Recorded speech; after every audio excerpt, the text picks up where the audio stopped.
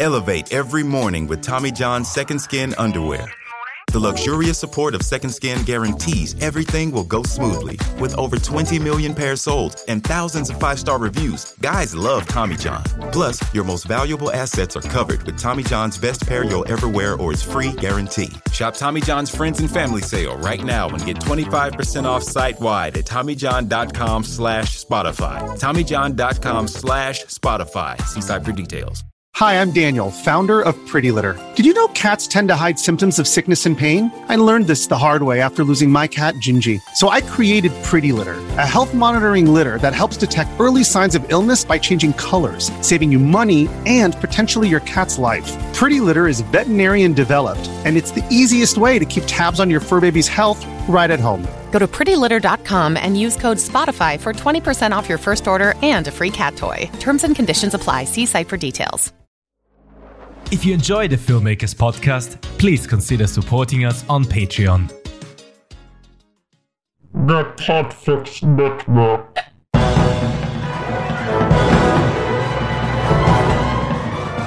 Hello and welcome to episode 290 of the Filmmakers Podcast.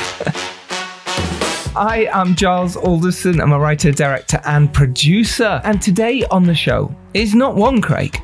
Oh no, it's two Craigs. It is the fantastic Craig Heyworth and the equally fantastic Craig Roberts. They both run Filmd. Not only that, but they're also screenwriters and actors. Craig Heyworth has been in Casualty, he's been in Big in the Game, Return of the Yuletide Kid, as well as many, many others. And Craig Roberts, well, you'll probably know him from Submarine, Richard Ayoade's debut movie, or maybe Jane Eyre, maybe Comes a Bright Day, or perhaps 22 Jump Street, or maybe Tolkien, or the Horrible Histories movies. But recently, Craig has been moving much more heavily into directing, and he's directed Just Jim, which he also starred in, and wrote Eternal Beauty, which he also wrote, and that stars Sally Hawkins, Morford Clark, Penelope Wilton, Billy Piper, and Alice Lowe, to name just a few. And very recently, he directed the fantastic The Phantom of the Open, which also starred Sally Hawkins,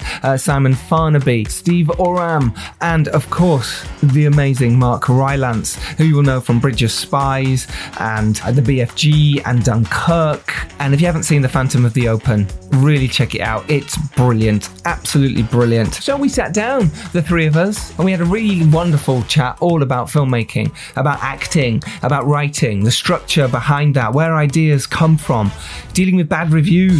We also talked about storyboarding, on set, dealing with the actors, and why Craig Roberts wanted to move into directing. There is so much to gain from this. I don't need to go on in this intro about it. You are going to love this. It's a real joy. We also talked about their platform, Filmd, which I highly recommend you get on it now. I've already joined. It's a place where filmmakers can collaborate. They can create projects together. You can manage your production team, your schedules, your documents, everything like that. And it's a huge community, and it's growing ridiculously fast. There is forums. You can post on the community feeds. It is Filmd. Link to that is in the show notes. The word film, the letter D.co.uk, Filmd. There is also a screening room. And the boys are doing a screenwriting webinar coming up on Tuesday, the 28th of August. And it's free if you are a member. So what are you waiting for? Sign up now. You have nothing to lose. You want to be in this community. You want to be a filmmaker. You want to be part of Filmd. There's no question about it. So we talk all about that on this week's show, as well as their amazing careers and what goes into being a filmmaker from their point of view. So all that is coming up for you. For those of you who listened to last week's episode with the rather ace Joanna Coelho talking all about cameras, lenses, what it's like on set as a cinematographer, we have so much bonus material on our Patreon. So if you fancy listening to that, head over now and sign up. Why not? If you're listening on your phone, just scroll down, sign up. There's so much bonus content on there, including why be a cinematographer and not a director, and how to land your first job in the industry. As well as that, If it's not worth signing up for that, I don't know what is. But she also talks about how to network and how she's prepping for our upcoming low-budget feature and her plans for the future. All that is on our Patreon, as well as so much other bonus material. Enough about that. Q Scripts are our collaborators. They work with both emerging talent aiming to get a break in this industry as a screenwriter, as well as established writers looking to take your scripts to the next level. More info is in the middle of this episode, but do check out qscripts.com. Link to that is in the show notes, but you are getting 3 months membership for free right now. On next week's show, we do have exec producer of movies like Rambo, Expendables, Hitman's Bodyguard, Angel Has Fallen, Day of the Dead, and The Dare. Yeah, that's right. I sat down with my exec producer, my producer from The Dare, and chatted all about why he decided to make The Dare. We also talk about so much other stuff, like running a studio, like why he produces movies, how he does it on such a huge scale at a studio. So look out for that. That is next Tuesday. Okay, let's get to it. This is myself, Craig Heyworth, and Craig Roberts chatting away about filmmaking. Enjoy.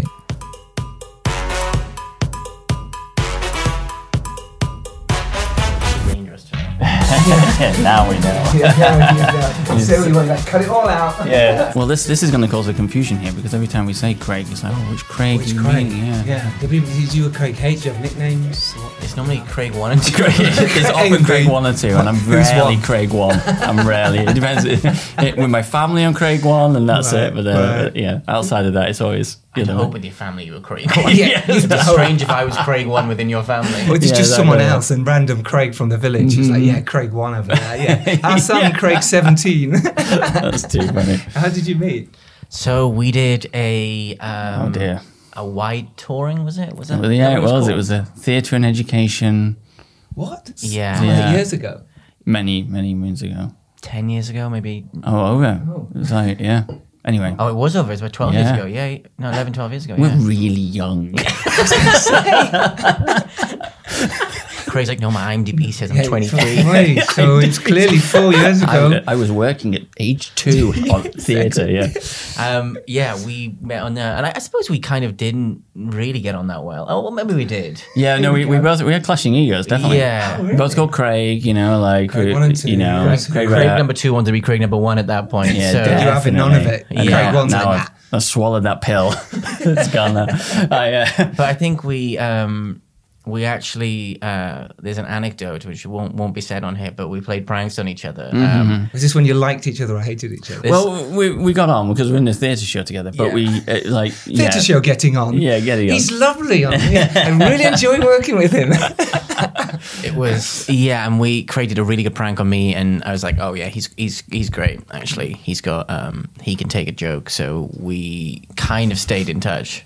For you went to LA to do the acting thing, and I think I came out at some point. And then what were you doing? You came out for a film, or just auditions with your American agent? I think it was when you were just kind of hitting the ground in America with it. And I was already living in LA, and I was the only person he knew of that was there. So he's like, "Oh, Craig, aren't you in LA?" I was like, "Yeah, I've been here for I think at that point maybe 8 months or something. It's not very long." Yeah. But he was like, I'm staying at the Standard or whatever it was, and on Sunset, and come on over and we'll catch up. So, and then from then we just had a laugh, didn't we? Yeah. And we had LA as a sort of Brits in LA to deal with as like a foundation. So. And then the friendship grew from there, basically. Yeah. That's nice. Did you already done Submarine at that point? Were you going out there on the back of something? Or? I was going out on the back of that because that had happened, and then I just got an agent because it played Toronto. I got an agent. I went out straight after that. That's what it was, actually. Oh, yeah. It was straight after that. So that was 11 years ago. 10 years ago. No, it was, so I went out in 2010, the end of 2010. Did I? Yeah, in 2011 it was. We really don't know. It was many years ago. I'll edit this out just to that bit. Yeah. It was many years ago. There you go. Love it. So let's talk about Filmd. Let's talk about how you set that up, why it came about, and why you wanted to create something, a hub for filmmakers, I suppose. We wanted to make loads of money. And that's working out. And that's not working out.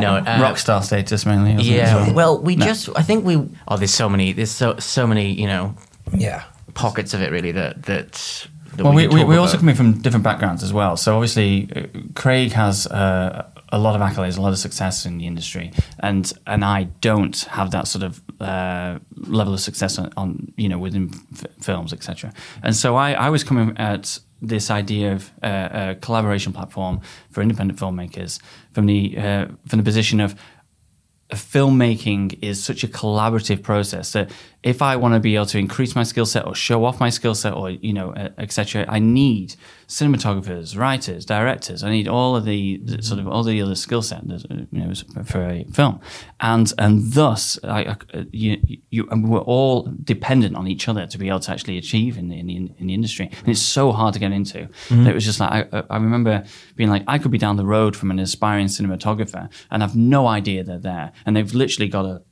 brand new camera for Christmas. They're looking to shoot things, and it'd be great if I could just sort of collaborate with them and sort of work with them. And I couldn't find anywhere online that sort of did that. And obviously, Craig's coming from the angle of like all the complications with managing productions and all the complication of finding new talent and all of this and funding and films. So when we were discussing it, we were like, this would be a really cool idea to create a platform that filmmakers can work together and manage projects to. And so it became this, from the minimum viable product we originally came up with on like a whiteboard in, where were we? Where did we go? Chester. Yeah, we kind of met up in Chester, Chester. Like, let's actually do this. And I don't know why we're in bloody Chester. It's just, it's easy for you to get to at the time. I think you're in Wales as well. Right. But yeah, and we met up and we kind of just like, this big mind map of what filmed could be, essentially, and then we brought all this together, the suite of production tools, and then the collaboration tools and the community feed, and it all just kind of played out there. I think at the heart you nailed it. It's the democratizing the access to it. Really, it's basically just because it is so difficult to get into it. And there's so many stories to be told. I think it's just about highlighting that and empowering people to do that. Really, yeah. And it's cool. Yeah, and it's cool. And I really like the idea that you can collaborate so freely. And I love the idea of knowing that someone's just down the road. Because the amount of times you need a kit van or you need a grip focus puller or whatever it is, or just some hands and there's someone right there. Oh, great, they can help with this, or that saves me hiring from here, and actually those little things are so important. Otherwise, you're always going to the big companies going, oh, God, we need a van, and someone's got to travel all across the UK. Yeah. And actually, there's one right next to you, and I think that is really valuable because you'll probably know there's pockets of filmmakers in certain areas of each country or each town, and like in London, there's certain areas where there's a load of filmmakers, but you don't really know that until you meet them at an event. You go, I don't know any filmmakers in London. Like honestly, there's so many people here, but like I never really bump into them, or I don't go out much, but like I don't bump into them. I don't, I never know where they're hanging out if they are here.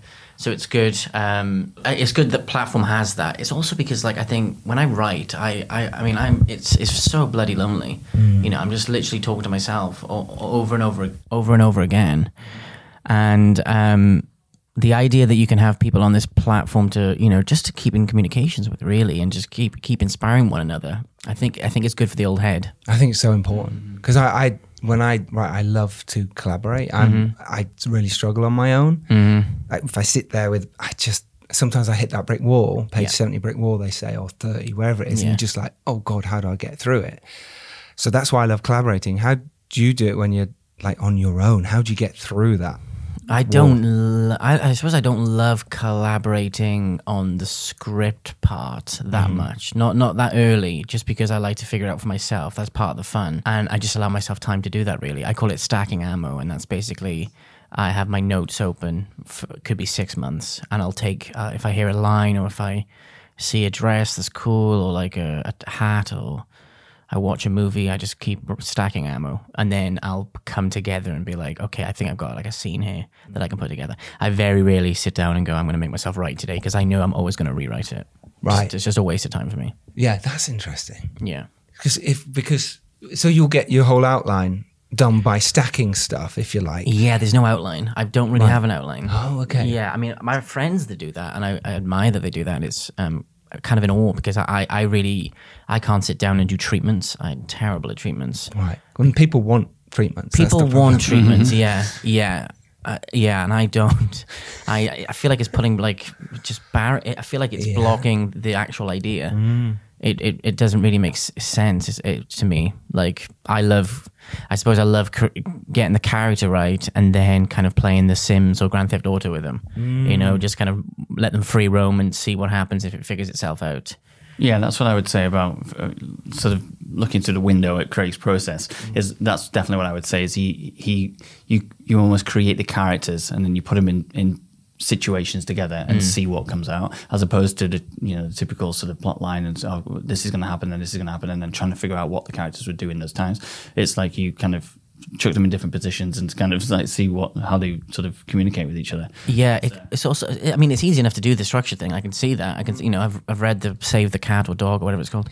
All that. Save the Animal, whatever it is. I've read those books and they're good. But I just, every time I'm like, and then the inciting incident happens here, and here's the reversal of that, and here's this. It just feels like so clinical. Yeah, paint by numbers. Yeah, paint by numbers. Yeah. It's just not fun, and it's got to be fun. Yes, because you're going to spend so much time on it. Yeah, you've got to absolutely love it because you're going to hate it by the end of it. Yeah, it's so true. Yeah. And I think that is really interesting because people do get stuck with, oh God, I've got to hit this by this number, and they do. And when you're stuck, I get it. All right, that helps you. Save the cat to do this, do that to move your script forward. But I think when you're starting, sometimes it's literally do a vomit draft, get through the fuck up. You're right. Get to the end. And then work it out. What works? Find your feet with it. I would also say that you should know the structure. I don't think it's as easy as like, okay, well, we could break all the rules. I think you've got to know the rules to be able to break them. Yes, absolutely. Yeah, that's very true. You've definitely got to be. It's almost like you're saying, you've got to be aware of what should be happening. So then it's almost like it informs subconsciously what you're actually doing. It's like, so even though you're sort of playing well away from the play by numbers, paint by numbers, you're actually still sort of following that deep down somewhere. Because otherwise, ultimately those are there because we as viewers of films, we sort of find that like entertainment comes with that sort of arc, and it needs that beginning, middle, and end, etc. It needs that structure, and so ultimately it's we have to conform to that to some degree. I think when you're writing the script. Well, it's almost we grew up with film and idea. Like when we were kids, we got a beginning, middle, and an end of a 3-minute story that our parents read to us or hopefully read to us. So we've got that ingrained to us, this story of we can't help it. It's there. Yeah. So it's almost anyone in the pub will tell you a story. It's got a beginning, middle, and end. If not, they're like, shut up, man. Do you know what I mean? Everyone's stories have. So we get used to it, I think. So finding that within us is kind of, it's almost natural, I think. You're right. And they have to, they most of the time have to have a punchline. Has to have a punchline. Yeah. And it's interesting, the ones that will have a punchline will make it more accessible, which probably relates to film in general. In terms of stories you tell in pubs or whatever. And people make those, like, if you take the pub for a perfect example, people elaborate their stories every time to make it funny. What lands? How am I going to tell it? Yeah. So we as writers have to do the same thing. It's kind of what will land here, and then almost rip it apart again. Yeah, that I think I've done that before with like ideas. Like I've had ideas and I'm like, I think that's a good idea for like a film. And I've been around friends and kind of tested it out like a joke. Like, oh, this thing happened, blah, blah, blah, blah, blah, blah, blah, and see if it works. Most of the time it doesn't.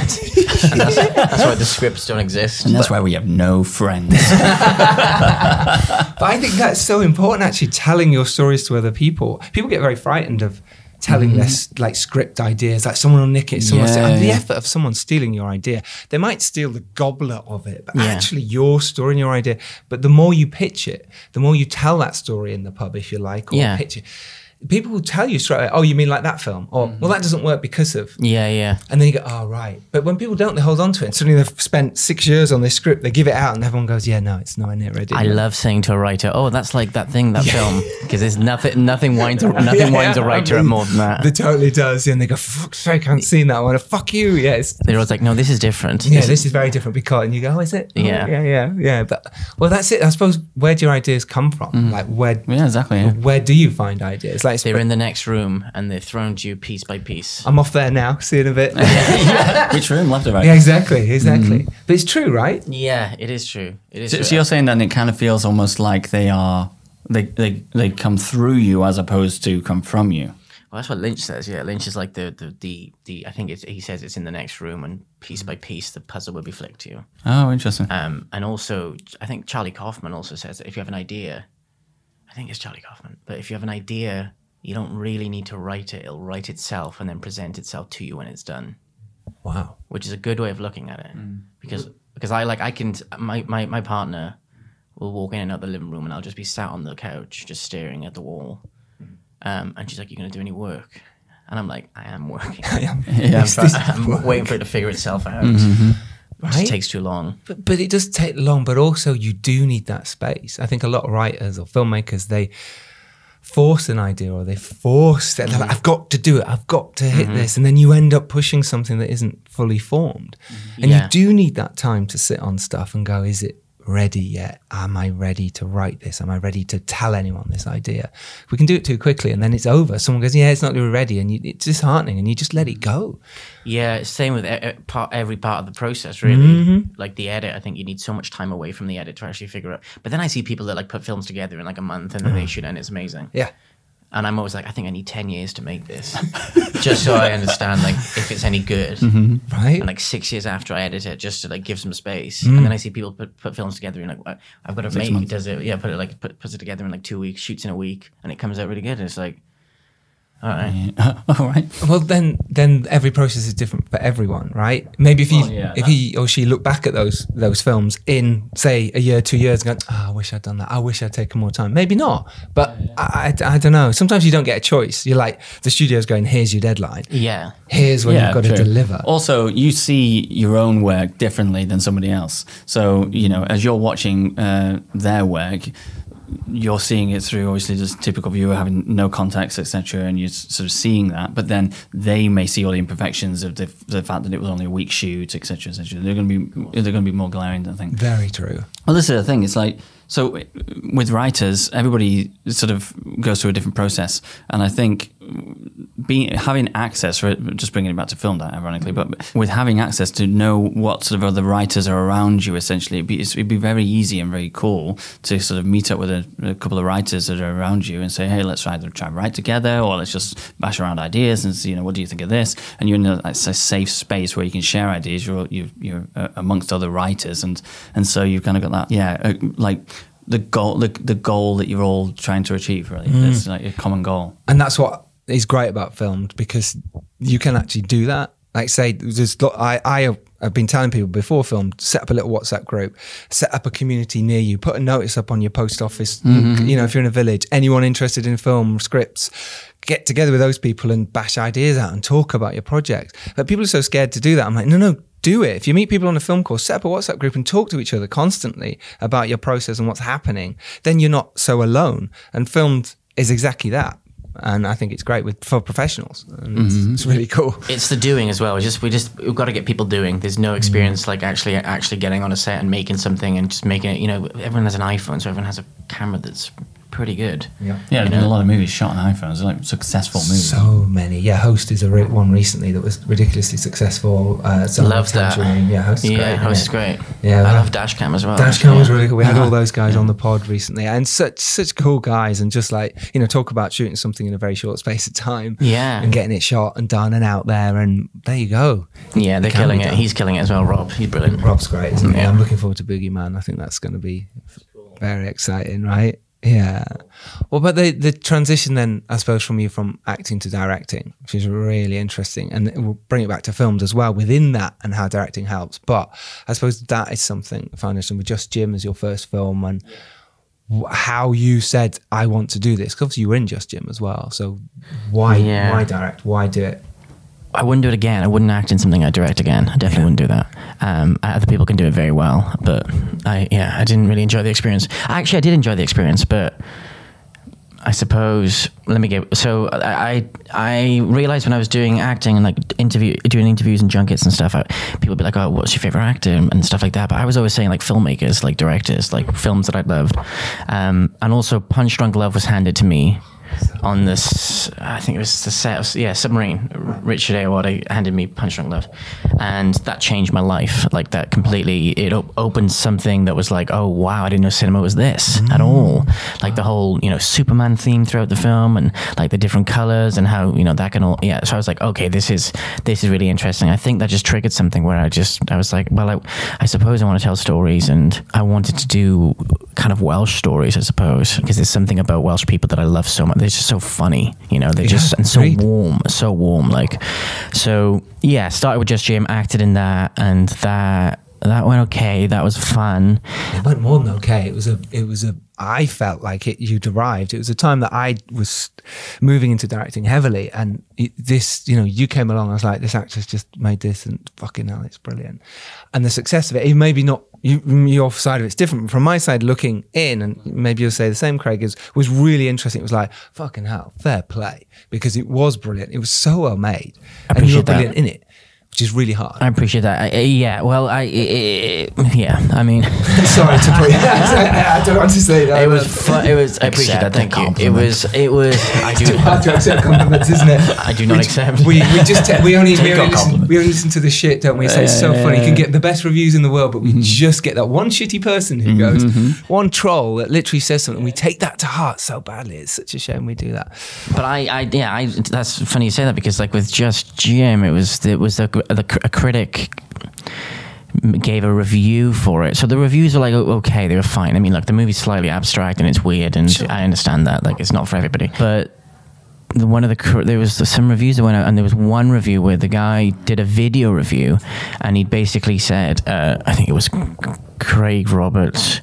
Well, first off, he's like, I've seen Craig around town. He's a cool kid. I've never seen this guy around town at all.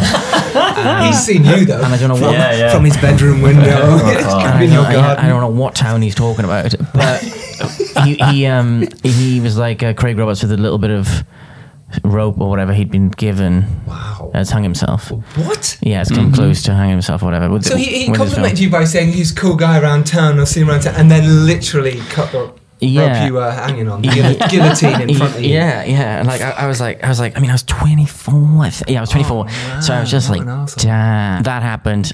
I took a knock, and then it took me a while to get back into it, to be honest. It was like, shit, am I doing the right thing? Because I was like pivoting on something that was going well. Acting was going well, and I was enjoying it, and I didn't want to, kill something that was, real enough. But anyway, it took a while for me to like kind of build it back up, and like kind of want to prove them wrong, I suppose. Yeah, I hear that. I remember getting one really bad one for a film, and it was one of my favourite publications, and it killed me. I don't think I spoke to him for like 3 weeks. I was so upset by it, and I'm still doing the podcast pretending everything's fine, and now I can say about it, but at the time it hurt so much that I couldn't breathe. You were just like, fuck. So I understood what you go through. Well, that's the thing. There's never going to be everybody that likes it. That's the issue. Is that by putting out some creative work and having some sort of voice, ultimately somebody isn't going to like that voice.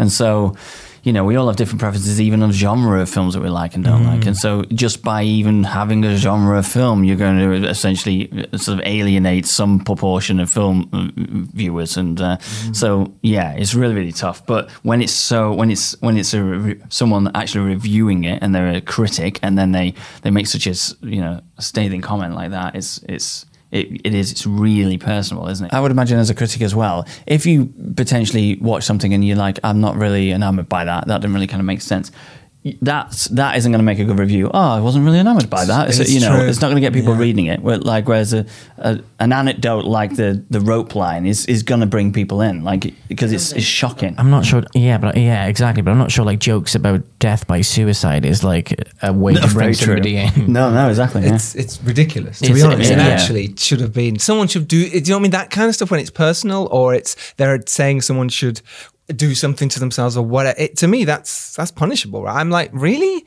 Is there no one monitoring this shit? No, there isn't, but there should be. When we spoke about this in the past, actually, and what's been really interesting is to see how aspiring filmmakers see someone like Craig Roberts, who, with his successes. Yep. Full name, please. Every time. Craig Middle one. name? Craig number one. It's got to be a Welsh Craig name. Hayden Roberts. Yes, of course. And see that they're also knocked. Everybody can get knocked, and everybody can get sort of bad reviews, and so it's and that shouldn't be something that puts you off. You should be obviously mildly frightened of it, of course, and it's all, but just be aware that it too shall pass, almost. And that's what I suppose it's advice for aspiring film and established filmmakers, really, because you're only one film away from it all being chaotic. But it's exactly that. It's just know that everybody goes through it. Everybody has those moments. They're great. The good reviews, the bad reviews. Right. Like, I think absolutely whatever. Let them do it. Let them know that. I in that moment I was like, oh man, what the hell? But now I'm just like, great, it's cool, and it doesn't really affect anything. It doesn't affect anything. Like, I don't think your career's over if you get a bad review. It really isn't.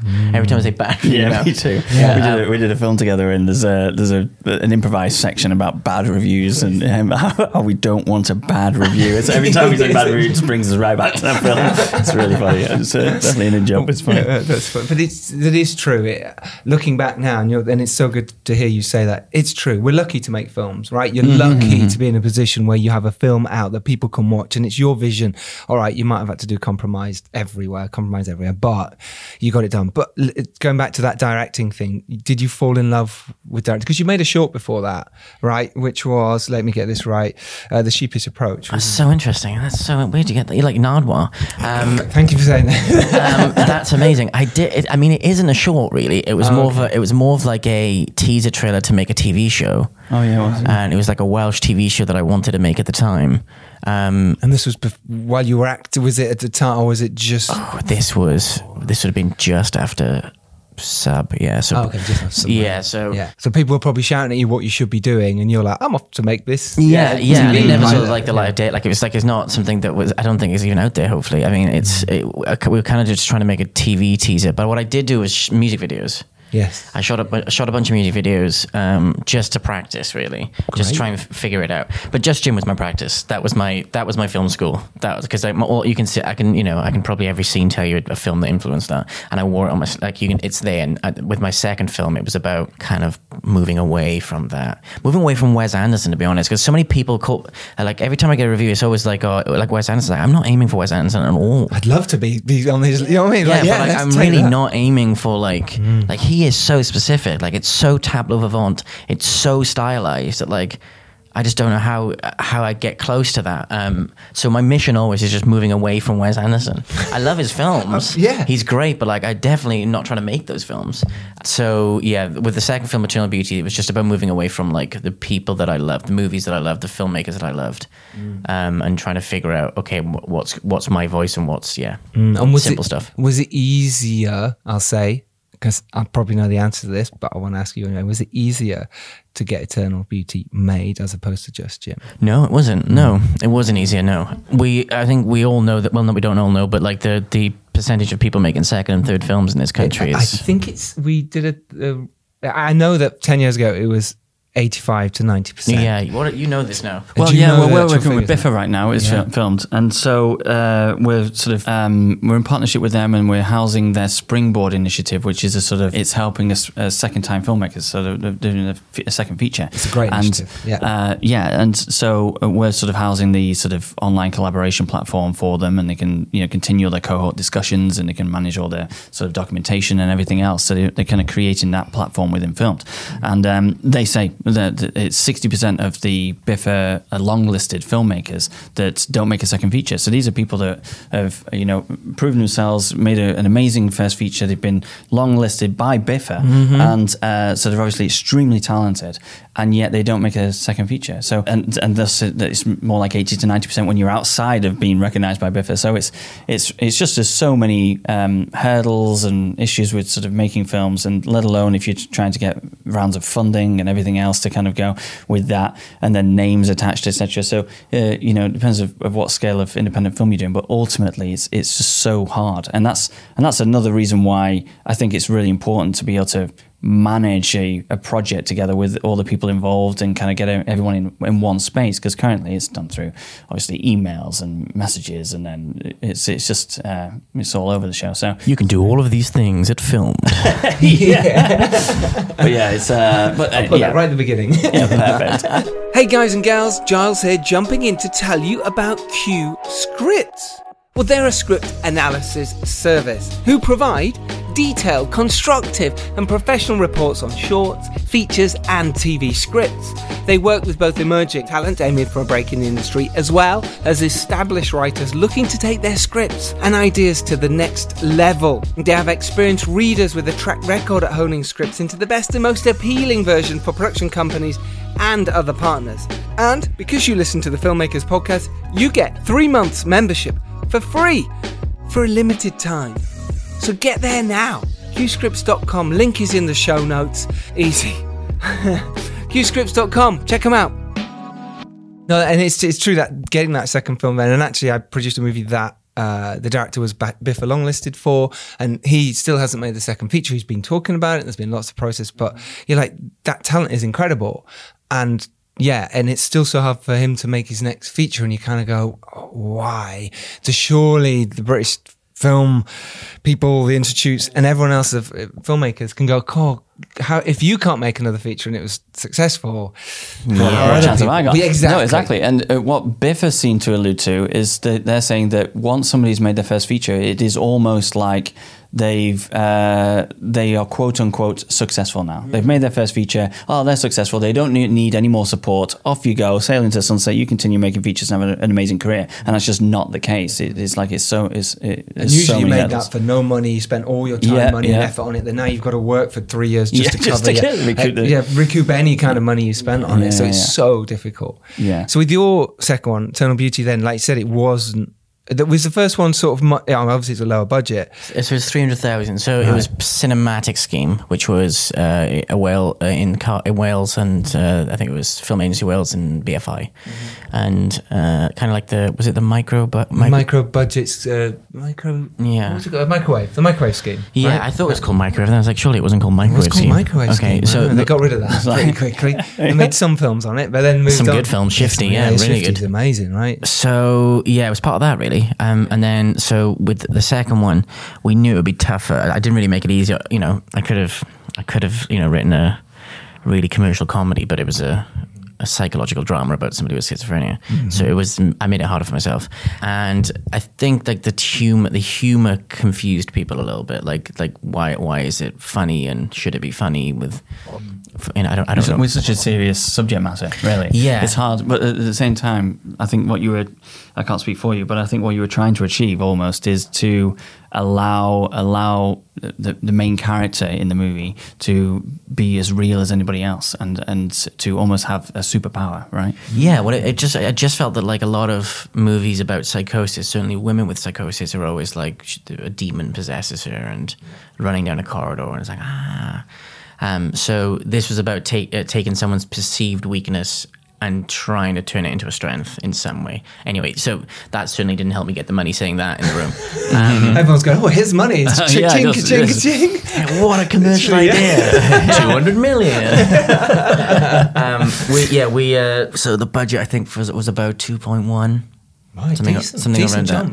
Yeah, and then I wanted to shoot on film, so that was like, okay, I'm determined to shoot on film, and good for you. That was the hardest thing to do. That was definitely the hardest thing, because just completion bonds don't really, don't see the point of it, I suppose. They kind of, digital does the same thing, and you can get digital to look like film, like really close, obviously. So yeah, but it's not the same. It's not the same, and it's not the same. Not really for the aesthetic. Like I love it aesthetically. I think it's beautiful, but like it's more the discipline is what I love about it. Mm-hmm. The idea that you have maybe 2 or 3 takes per shot, and when you hear that turning, it's kind of a magic, and there's a gestalt that happens in the moment. There's like more than the sum of its parts happens. Something else is added where like people will do their best performances. The adrenaline kicks in, and that's what I love about it so much.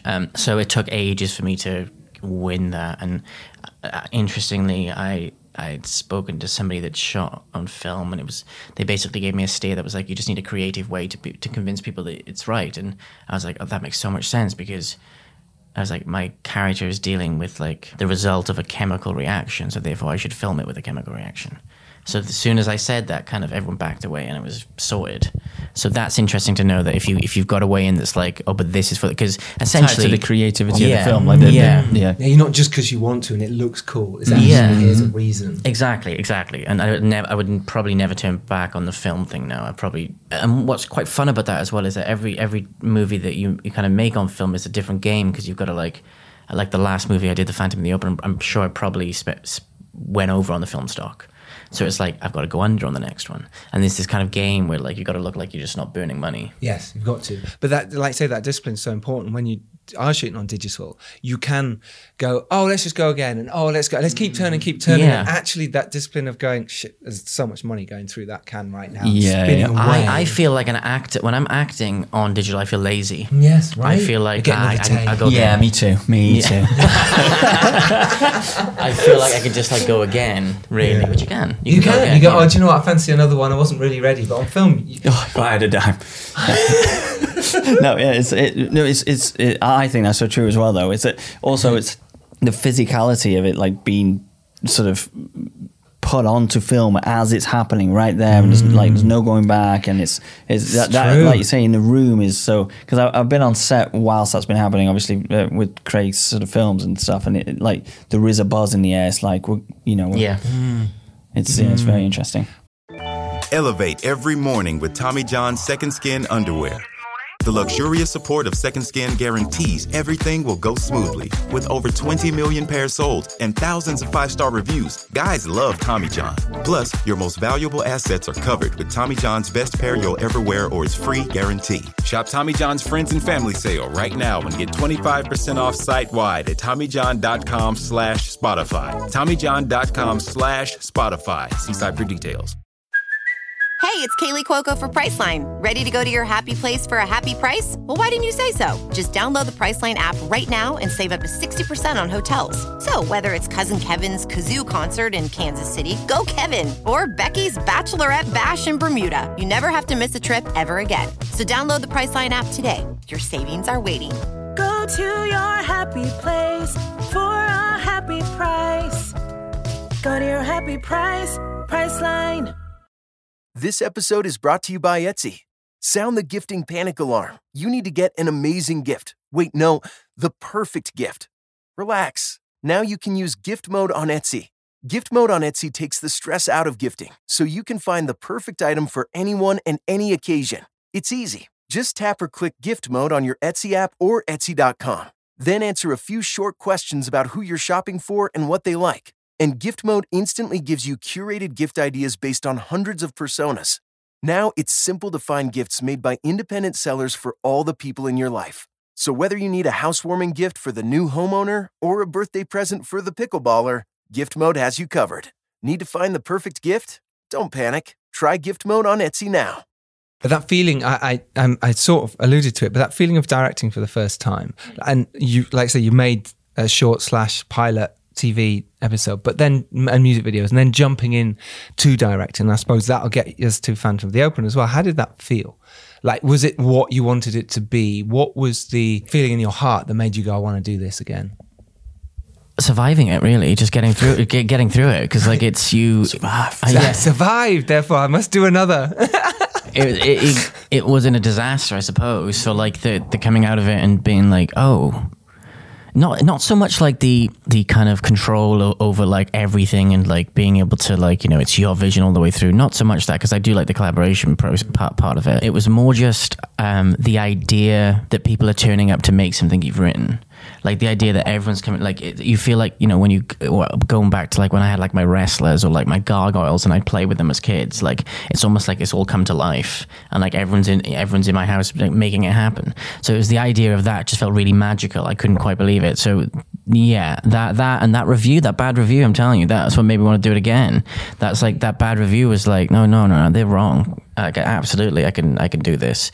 I can do anything I put my mind to. So like I was like, yeah, that's why I wanted to do it again. And also I work with a great producer called Adrian Bate, and he's great. So I just work with your friends. Work with your friends is actually the best thing. Right. Yeah, especially because that's why Craig's around all the time. Yeah. Also, like finding somebody with the same name often helps as well. Really, it's easy then. Craig will do it. Yeah, exactly. Yeah. One of them.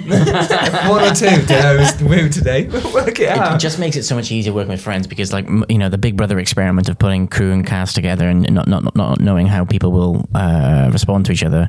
You don't need to do that when everyone's friends. It's really true, and you can overcome problems because you've already dealt with those problems either on other sets or as friends in relationships and whatever. And on set, that is pretty much what it is. You're thrown into this boiling pot of emotions are very high. Yeah, and if someone's a bad apple in there, it can drag everything down. So it's so important that team is strong, and that's what film is going to be great for, is because you can create those teams. So if you don't know anyone in your area, now is perfect example to try and find those people and collaborators around you and make those friends, right? Yeah, just all like work together with those same people. I think also there's got to be a sort of, the more you sort of create and the more sort of films you go through as a sort of little team together, the faster things will get, the more in sync your sort of voice will become and all of that. Whereas I would imagine that sort of turning up on set and just working for 3-6 months, whatever, with a bunch of people who are obviously extremely skilled in their individual crafts, but then have never worked together before,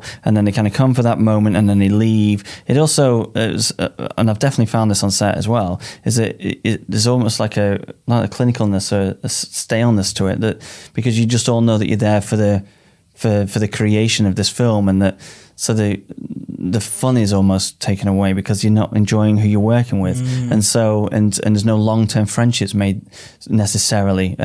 So yeah, I think. Yeah, there's certainly, we've heard lots of actors who have come away from a movie and gone, yeah, I hated every minute of filming that, and I had to they were my love interest or whatever, and I just absolutely hated everything. And then you got other filmmakers. I'm pretty sure Adam Sandler does this a lot. He just works with all of his friends and just like same people, So yeah, exactly. I think that's. And if it's your production company and you've set this up, it's your baby. Yeah, why would you not work with people you want to work with? Did you work, is there some of your team who's still from Just Jim? I say obviously there's certain people, but or certainly a certain beauty to, Phantom of the Open. Yeah, well, Sean Jenkins, costume designer, has done all 3 of my films. Kit has done 2 of my films, the DOP, Kit Fraser. Kit Fraser, I know Kit from years back. Do you? Yeah, we did all sorts of stuff years ago together with Kit. He's great. Kit Fraser on blast. Yeah, on blast. Kit Fraser. He's cool, isn't he? He's awesome. He's absolutely awesome. He's so smart. He's so together, and just like the prep he puts in. I'm not going to say too many good things about him if this is going on there.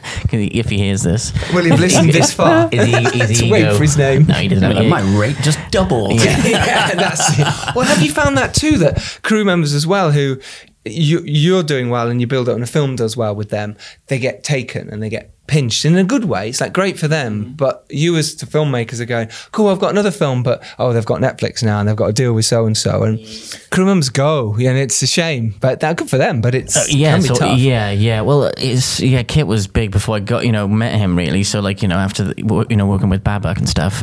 So I was like, you stole him. You're the one who stole him. Yeah, I feel like but you stole him from everyone else. Exactly. Yeah, he's my friend now. It was you.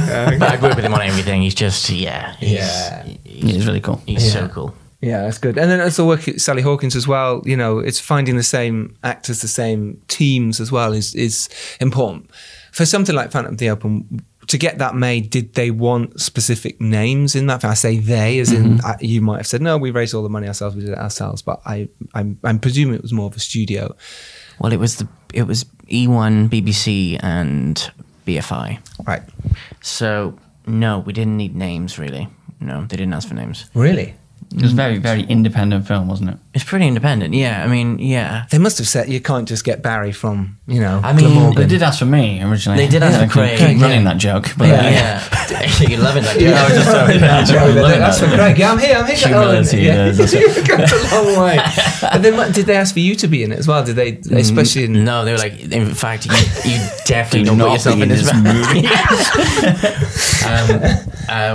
So they didn't answer. I mean, we obviously wanted, and we wanted somebody that was like, you know, actually, to be honest, we wanted Mark Rylance. We were like, Mark Rylance is Mark Rylance, and we felt like he looked like him a bit, and I remember talking to Simon Farnaby and the producers, and I was like, you know, this script is very funny, but we need to ground it. It needs to be, you know, played seriously, really, and it'll just be funnier for it. And obviously everyone was on the same page, so we were like, let's go for Mark Rylance. So I wrote a note to Mark, and then with the script, and then I think somebody got it to his agent, and then I just had a brief conversation with him where I talked about like Punch Drunk Love and like all these films.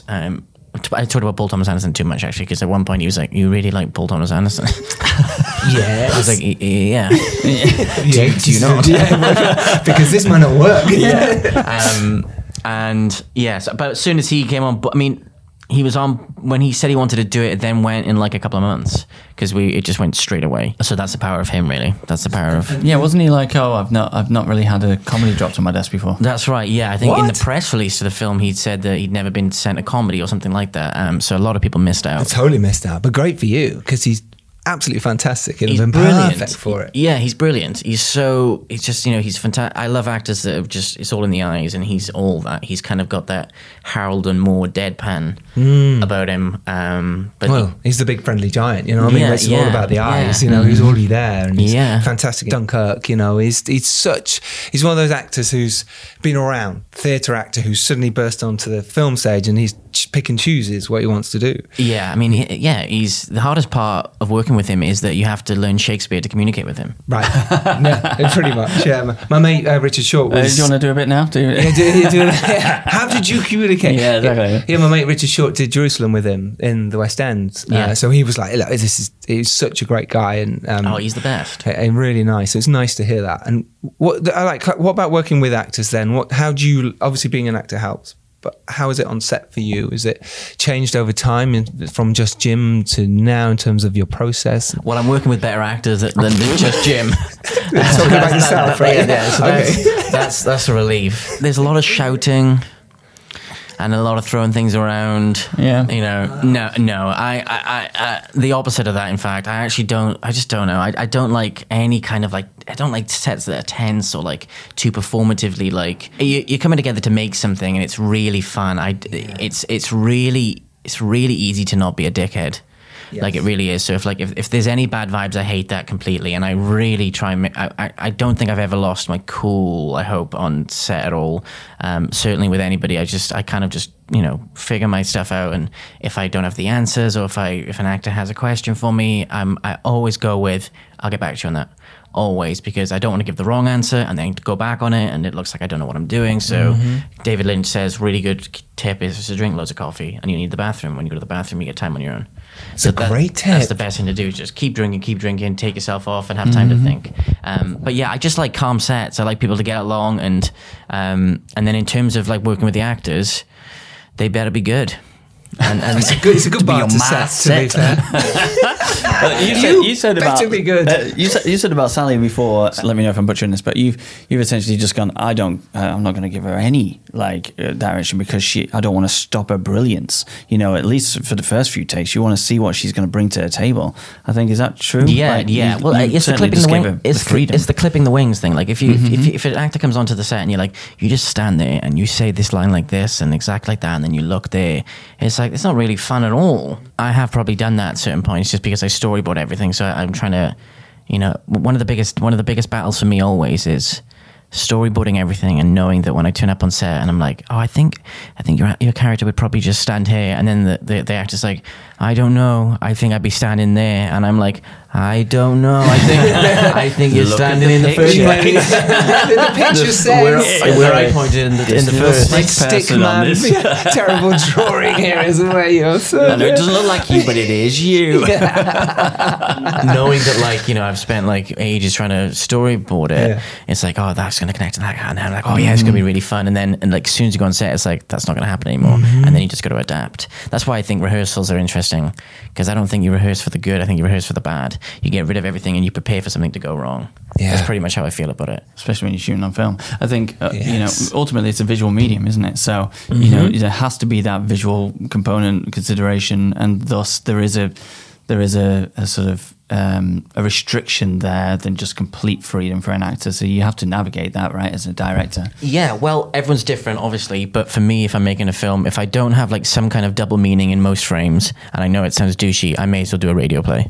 That's how it feels for me. Like I love adding little Easter eggs and stuff like that. Like all kind of, The Shining or like those, like Jordan Peele's doing. Jordan Peele is, he nailed it on like Get Out and the kind of the visual metaphors throughout the whole thing is just amazing. How do you plan that then? Because it's difficult to get those double meanings or the things within certain shots sometimes. So if you're saying, for instance, mirror's a perfect example of an easy option to say, oh, cool, well, there'll always be a reflection of something. There'll always be the reflection of someone in the shot or a glass or something. How do you prepare that? I suppose I don't let everybody know. There are a few heads of departments. Just throw a glass in. Yeah, throw it in. Lob it in. Think fast. Probably the best thing I can think of is with the Phantom of the Open. I told Kit and I told the production designer and the costume designer, and I said, okay, so he's Superman. We're going to go with him being Superman. He's been dropped down just like Punch Drunk Love, and that's going to inform absolutely everything. So throughout the whole movie, so like the kind of the golf outfit he has, we made that, and it's the diamonds with the Superman color. He's wearing the red hat, and like at the end when he jumps off the crane or whatever, he's got the red jacket and it looks like a cape and all that kind of stuff. And then that meant the production design, everyone has their own, like, then everyone can go down a rabbit hole, because then the production designer like, okay, we'll do this like number plate for the car, which is his Kryptonian name. So then we were like, oh, let's change the dog to the dog the Superman had. So then we got the Superman dog, and then when we got to like post, it was like, oh, wouldn't it be cool to have a comet that's dropping at the beginning of the film so you can see like Superman coming down to Earth. So then we put that in. So like just one thing that then so many people can have fun with, and also there's like a double meaning in the whole thing. So you're saying almost like by giving the sort of HRDs the freedom to follow that vein almost, that you don't necessarily even have to come up with them all. No, I turned up on set and like there was like bunting everywhere that was all blue, red and yellow. I was like, these people are great. I love them all so much. Yeah. Like, it's just so fun. Yeah. Right. So to explain your vision to someone, like, whatever it is, images or whatever, and then you get to set, you're talking about set, and they do, like, they've added their own slant on yours. It's incredible, isn't it? You walk on set and you just go, wow, thanks so much. Made me look cool. Yeah. And what's interesting, again, I'm going to go back to David Lynch because he's just the best at communicating the complexities within it all. But when the collaboration side of it, like, interestingly, at the beginning of it, in terms of writing, I'm not that great at collaborating at the beginning of writing something, and then once it's done, I kind of, script editors and stuff like that. But when you've written something and you start filming it, you have your original idea, and then people come along and you collaborate with them, and then they put their ideas on top of your idea. So they just start stacking it and stacking it and stacking it. And then when you get to the edit, essentially your only mission is to remove every single idea and just figure out what that idea was originally, and that will give you all the clarity. And it took me a while to actually figure that out. And when I heard Lynch talk about that, I was like, oh, that's it. That's completely it. Because you can lose your way in the edit. Absolutely. Yeah. There's always like, I feel like every director's like, this isn't working, let's turn it black and white. I was like, this isn't working, 4:3 ratio. Yeah. Let's do everything slow-mo. We need voiceover immediately. Let's do the whole thing voiceover. So true. I love that stacking thing you said. I think, and you mentioned it before, and I think that's really interesting. And that is kind of, putting your finger on what filmmaking is sometimes. It's stacking. It's like you've got this maybe idea and then you put that on top, that. I love that. And it's so true. It's everyone's film. It's not your film. It's everyone's film. Everyone's doing their best to make this work. Yeah. And do you talk to your crew that way as well? How, I love the Danny Boyle way, which is he makes them all mini directors of their own little area. Love that. And I think it's really important, and I try and do it as much as you can, to say, look, you're in charge of this. I love what you're doing. Show me what you're doing, but you're the boss. Yeah. It's your team. I love that. I don't really be like, I'm not, let's have a meeting every hour so you can show me what you've got. Yeah. On Eternal Beauty, we weren't able to do it on Phantom because of COVID, but on Eternal Beauty, we had a cinema that we would play movies for the crew. So we would show a movie a week during prep, essentially, and then everybody was on the same page in terms of like, this is the tone, and I'd be like, and maybe the color palette for this thing, and then this, and blah, blah, blah. And then you just kind of let people do their own thing. I mean, people don't need their hands held. No. they're all they're all competent and like very talented people, and it's all crewing up and casting. It's like if you get it right, your job is easy. The whole acting, all in the casting, of course it is. Like, you can shoot on film, you can shoot on Christopher Nolan's IMAX camera for all I care. If you don't have good actors, the movie's done. Mm-hmm. The movie's done. If you have great actors on iPhone, it's going to be a better film. Yeah. I love that. And to bring it back around perfectly to Filmd. Filmd is like great. It's a great platform. Excellent. People can sign up now and it's free for 3 months. Is that correct? Correct me if I'm wrong. Yes, as of now. Yes, as of now. Yeah, as of now. We are considering changing that. It does actually, yeah. So, check out if you are wanting to sign up for Film, folks, and go over there and have a look if it's 3 months, but maybe 28 days. But yeah, it's definitely 3 months for now. Okay, that's amazing. And we've got schemes coming out. I think we've just closed one. Yeah, we've been running a Filmd grant actually, and we've just finished our second grant, which has been really really cool, because obviously one of the major sort of hurdles that a filmmaker has to overcome is obviously the financing of a movie. So we ran our first film grant. It was really successful. A lot of people sort of applied. We had some amazing scripts. We were just like, this is amazing. It's a real way, like a tangible way we can help filmmakers, and we're seeing the actual product of it. So that's amazing. And so we were like, right, let's continually just do these. Every time one closes, we'll go through the sort of shortlist process, and then the choosing of the winner, and then we'll just relaunch another.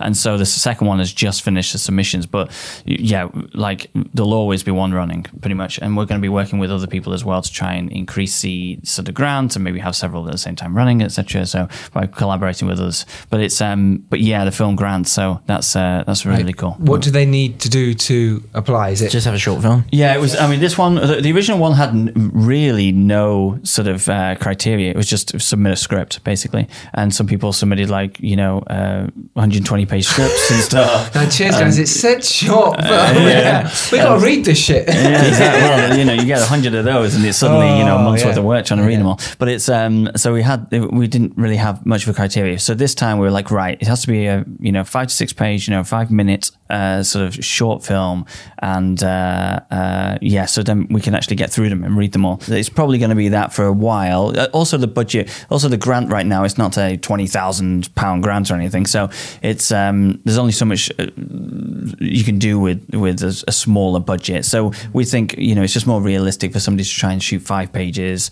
on a smaller budget than it would be if somebody's trying to shoot a 40-page short film. Yeah, we just want people to actually make stuff, and so we're trying to, with the previous winner, Francesca, she's doing an animation, and so we've been working with her, just sort of reaching out and being like, right, how can we help, with this sort of composition, etc. So it's really exciting, because we're getting to, as a company, we're getting to work with filmmakers. We're also supporting filmmakers financially, which is obviously really, really good, and then they're able to screen that on our screening room, because we have like a mini version of a movie Netflixy type aspect to our platform, and it just allows people to sort of submit their work and then showcase it to others.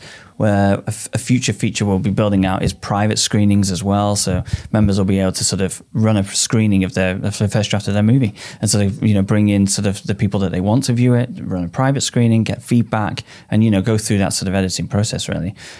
So loads of stuff in the pipeline, but it's but that's kind of why we just knew building this. So we said it's right from the very beginning. Like, it doesn't matter that the company's brand new. We just knew that we wanted to support filmmakers financially as well, because it's all well and good sort of putting people together, but without the money of being able to actually sort of get the equipment that they would need rented, etc. That's a major stopping point, for so many people. So even though it's our first 2 grants were for £1,000 each, even though it's a relatively small amount of some money in the grand scheme of things, certainly with filmmaking, is that it's we just knew that we wanted to put some money where our mouth is with regards to this, and actually support people that way.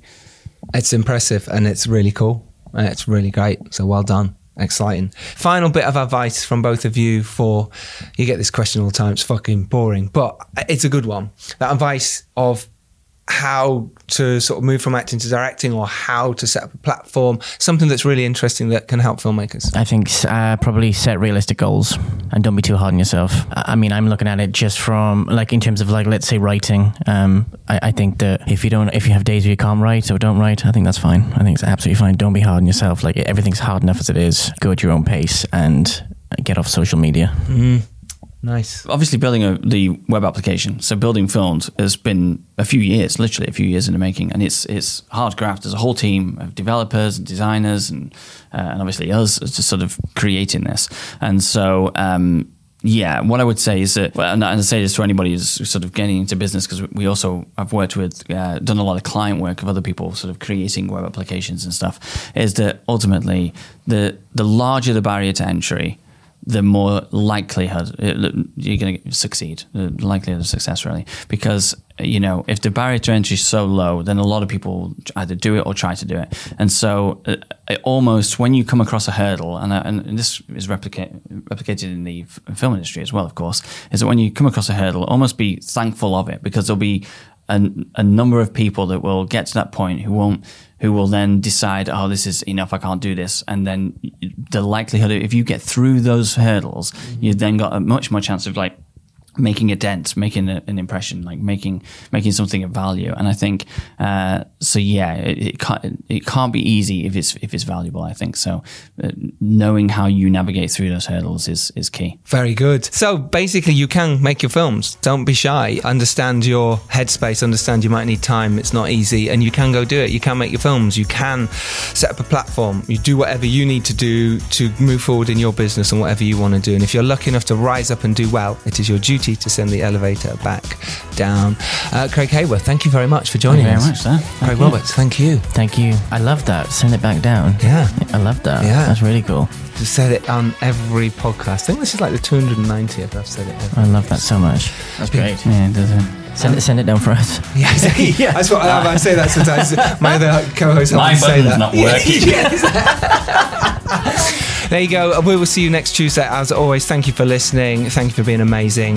Take care. Go make your films. Bye.